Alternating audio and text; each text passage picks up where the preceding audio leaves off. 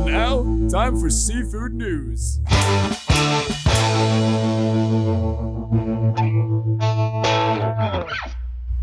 Welcome to the Seafood News Podcast. This episode of the Seafood News Podcast is brought to you by the 4th Annual Association of Genuine Alaska Pollock Producers Wild Alaska Pollock Meeting, taking place at the Westin Seattle in Seattle, Washington on October 17th, 2022.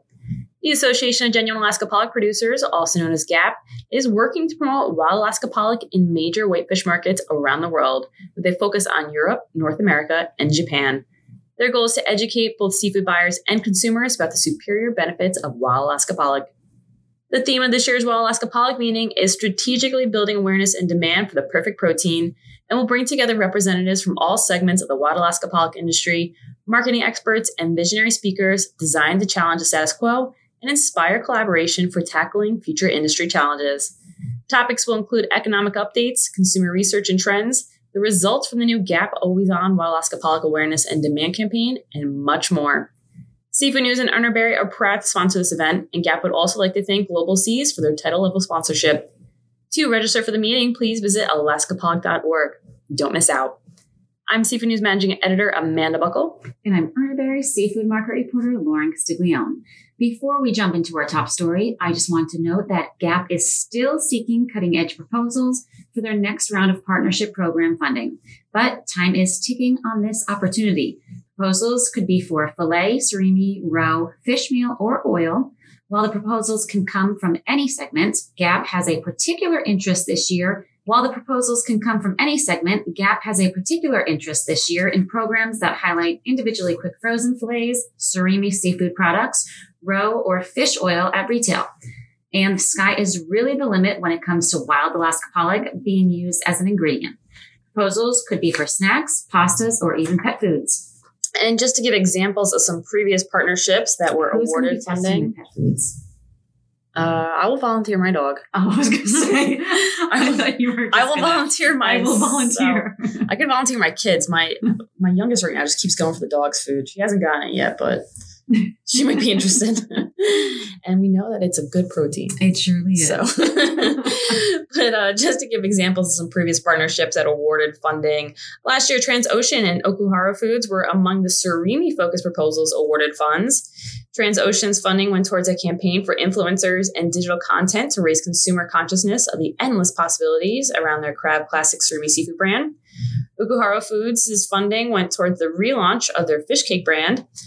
Gorton Seafood, Highlander Foods, Alaska Naturals, and Pure Catch Nutritional Supplements were also awarded funding last year to launch new brands. And Neptune Snacks, which we featured on one of our Watch Us Eat videos, the delicious Wild Alaska Pollock Jerky. They surely were. They were also awarded funding for the second year in a row to focus on the expansion of their popular Wild Alaska Pollock Jerky line. We should have done a drinking game with how much times we have said Wild Alaska Pollock. We wouldn't be able to do the rest of this podcast. No, I'm into it. So as GAP CEO Craig Morris said, if you've got the next big thing in pollock, make sure you apply for the partnership program. I'm going to start thinking of some ideas. I want to win this. We should finish this, but I want to talk about pumpkin spice. I want pumpkin spice pollock. I will take pumpkin spice, anything. If you have a pumpkin spice seafood product, I want you to send it to us because I want to do a pumpkin spice Watch Us Eat episode. I think it would be good. I've had the everything bagel crusted seafood items. I don't remember what kind of whitefish it was, but it was delicious. I was going to say we could put like lox on it, but we could do like pollock fillets on it. Smoked pollock fillets with a pumpkin spice cream cheese. Would you do that? Sure, why not? I don't know. Anyway, so GAP is seeking proposals, anyway. And then we're seeking some pumpkin spice. We're seeking pumpkin spice seafood proposals. So back to GAP real quick though. Finish your lines. GAP. All proposals must be submitted to GAP by August 12th. Time is ticking, so get those ideas started. Those proposals will be reviewed by the appropriate GAP committee and the board of directors. Final funding announcements will be made in mid-September. Find more information by visiting alaskapollock.org.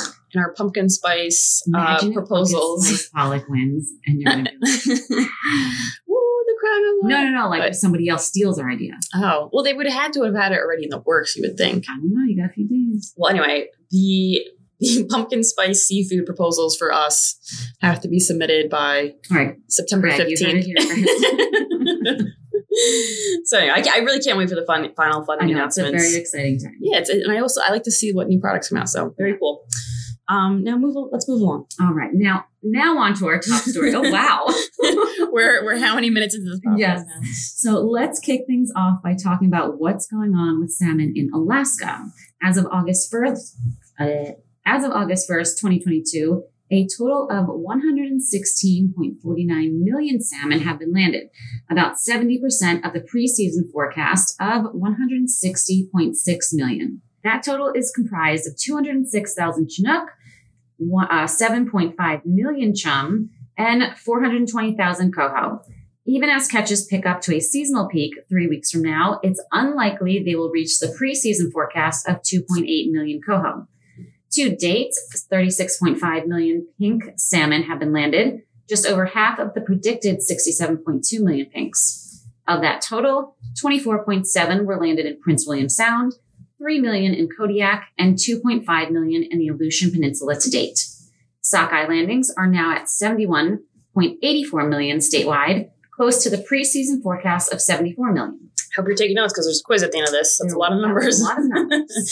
But Bristol Bay's total catch as of July 31st was 59.6 million sockeye, within striking distance of the predicted 60 million before the season began. But escapement has exceeded nearly all goals in the bay, and the total run this year was 78.4 million, more than 3 million above ADF&G's forecast. Fishing has ended for the most part in Bristol Bay, but continues throughout the state. And in other Alaska news, the 2022 Norton Sound Red King crab fishery recently wrapped up, concluding the first harvest for the summer fishery since 2019. The season opened on June 15th and ended on July 24th, with 26 permit holders participating. Alaska's Department of Fish and Game reported that the open access fishery harvest was 291,553 pounds, with an additional 25,620 pounds harvested in the CDQ fishery. As for the ex-vessel value, ADF&G says that adjusting for inflation, only the late 1979s and early 1980s had a higher ex-vessel value during the big boat fishing years when the commercial fishery started in Norton Sound. A record $12 per pound was paid for crab this summer. Couple that with the best harvest since 2017, and the fishery brought in a record ex-vessel value of $3.7 million. Finger snaps! The Norton Sound Economic Development Corporation resumed purchasing red king crab this summer after taking a couple years off. The summer and winter commercial fisheries for Norton Sound red king crab has closed in 2020 after a poor commercial season in 2019. Then in 2021, despite the regulatory reopening of the fishery, the NSEDC decided not to purchase crab due to concerns that a commercial harvest would hinder the recovery of the population. Good to see that things are on the up and up. Something. Yep. Now moving along, some exciting news from the Kingfish Company. The Kingfish Company and its Kingfish Zealand facility, located in the Netherlands, became the first in Europe to complete the pilot of Global Seafood Alliance's Raised Without Antibiotics standard. Kingfish produces yellowtail kingfish and was the first in the world to have its recirculating aquaculture system earn Best Aquaculture Practices certification in 2018. GSA's new Raised Without Antibiotics standard was released last year as part of the BAP Vanguard program, which provides assurances that program participants have produced farm seafood without the use of any antibiotics, whether approved for use by regulatory bodies and or allowed for the species being farmed. To land the standard, producers have to prove that they have proper procedures in place to prove that antibiotics were not used at any point of the life cycle. Now for some serious. Robert Keenan, the Secretary-Treasurer for FFAW Unifor, has resigned from his position. But it's actually for a great reason. He wants to spend more time with his family, which I think we can all get on board with. Yes, we can. We have his full resignation letter posted on Seafood News, and we're going to read a piece of it now, but I honestly think everyone should read the whole thing, because if you have a family, it really makes you think about what's important in life. Yes, it puts things into a little more perspective. Yeah. So this is part of Keenan's letter. He said, over the past few years, I've spoken to many people close to retirement who have told me that their biggest regret is that they put work first when their children were young. My children are 4 and 6 years old, and I do not want to have that regret. After all, in 40 years' time, no one will remember a crab price that I negotiated or that I was even Secretary-Treasurer, but my children will certainly remember if I was, at best, part-time dad for the first 10 to 15 years of their life. I'm not crying you're crying. No, but I am writing my resignation letter right know. now. No, I'm not saying like we should all be inspired to resign from our positions. Jimmy, hello. But I think it's just a good reminder to use your time outside of work or outside of the office wisely. You know, use that vacation time. A lot of topic here is that like people, you know, leave days behind. You know, you forget to use them, and then at the end of the year you lose them. So don't use that vacation time. Don't let it go to waste. You know, don't overthink that project over the weekend. You know, embrace the time you have with your loved ones. So thank you, Robert Keenan, for that reminder. Yes, thank you. And enjoy that time with those little ones. Let's get out of here. So FFAW Unifor's Elections Committee announced a nomination period for the Secretary-Treasurer position and is urging members who are in good standing to nominate a candidate for the position. The nomination period will run from August 16th to August 26th. And these applicants do have their work cut out for them because Keenan's resignation comes amidst a time of change for FFAW. An independent review of the collective bargaining model is underway after FFAW made an urgent request for Bernard Davis, the Minister of Environment and Climate Change and Minister responsible for labor, to address the systemic corporate control that harvesters are facing. Davis appointed David Conway, the former chair of the Labor Relations Board, to undertake the review and meet with relative stakeholders and other interested parties. And while the review is underway, the Association for Seafood Producers recently came forward to sue the price-setting panel and FFAW over the panel's April 24th decision on the price for the shrimp fishery in Newfoundland and Labrador. Never-ending drama there. Nope. But as the managing editor of a news site, I love it. So thank you guys. So finally, let's end with some happy news. The Seafood Nutrition Partnership announced its class of 2022 honorees, a trio of individuals who have taken strides to support SNP's mission. Among honorees is CEO of Trident Seafoods, Joe Bundren, Dr. Joseph R. Hibon, renowned omega-3 scientist and researcher, and Kelly Armeda, executive chef at the Hyatt Regency Boston. The trio will be honored at the Seafood Nutrition Partnership Honors Gala on September 21st. Dr. Hibon will be awarded the inaugural SNP Seafood Science Excellence for Human Health Award. This honors a leader in seafood science in the area of human health and nutrition who has demonstrated extraordinary impact and approach to improving public health through seafood nutrition. The award comes from Hibon's work at the helm of the Systemic Review on the relationships between seafood consumption during pregnancy and childhood and neurocognitive development. Bundren will take home the S&P Seafood Industry Visionary Award, which heads to an industry leader who has displayed notable support for the S&P's mission. Finally, Armeda earned the S&P Seafood Nutrition Champion Award, which goes to a leader in the food, health, nutrition, and communication space that has been exceptional at translating seafood nutrition science that motivates consumer behavior change to increase seafood consumption.